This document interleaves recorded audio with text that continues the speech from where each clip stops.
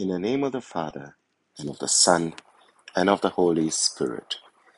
Cleanse my heart and my lips, Almighty God, that I may proclaim your gospel worthily. The Lord be with you.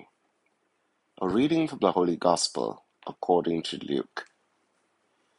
Jesus told his disciples a parable about the need to pray continually and never lose heart.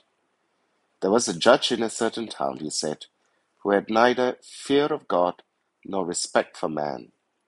In the same town there was a widow who kept on coming to him and saying, I want justice from you against my enemy.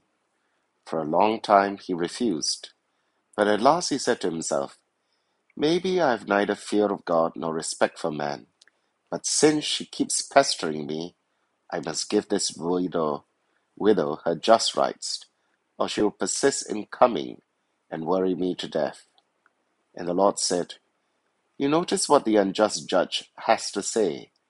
Now, will not God see justice done to his chosen, who cry to him day and night even when he delays to help them?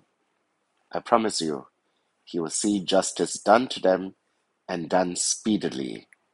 But when the Son of Man comes, will he find any faith on earth? The Gospel of the Lord. It does seem as if St. Luke is moving us from a theme which calls for preparation for the end times to one of prayer. But the end times theme continues to undergird today's passage and parable. Prayer is not just something we should be doing every day, because it is an expression of our relationship of faith and trust with God. But prayer has a profoundly eschatological dimension. Wasn't it in the Our Father where our Lord teaches us to pray for the coming of God's kingdom? Prayer is suited to and ultimately directed at the end times. In view of the approaching judgment associated with the kingdom's coming, our Lord speaks about the necessity of prayer, and not just saying prayers, but to pray continually and never lose heart. If the parable is an allegory, then who do the figures in the parable represent? No issue with seeing the petitioner, the poor, defenseless widow, as representing all of us. It becomes more difficult to make an association between the dubious judge and God. Such an association would be both scandalous and impossible, which means that this parable cannot be a simple allegory. The judge is described as a person who had neither fear of God nor respect for man. Many readers would immediately conclude that this description paints him as unsavory and unscrupulous. Now, from the perspective of wanting to see an unbiased judge on the bench, this personal trait is not objectively bad. You see, he seems neither swayed by his own conscience or personal beliefs, nor is he affected by public opinion. Isn't that what we want to see in a judge? But our Lord would later describe this judge as unjust. But the judge isn't the main focus of the story. He is no allegorical figure being used to represent God.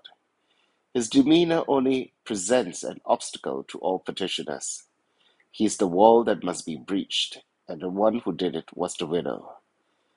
The judge resisted this woman's demands for a long time, but finally gave justice to this woman, not because he believed that she had made a case, but because he wanted to be rid of this nuisance. He is motivated by self-interest and not by a sense of justice. What won the woman a favorable judgment was no articulate argument, but just simple persistence. She kept on coming to him and saying, I want justice from you against my enemy. So what's the point of this story?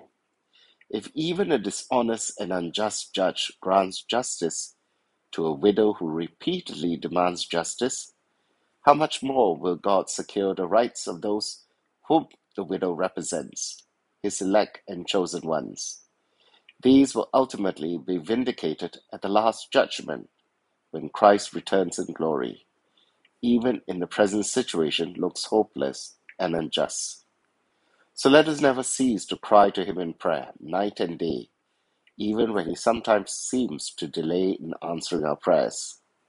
But we are assured that we will see justice done, and done speedily. In the name of the Father, and of the Son, and of the Holy Spirit. Amen.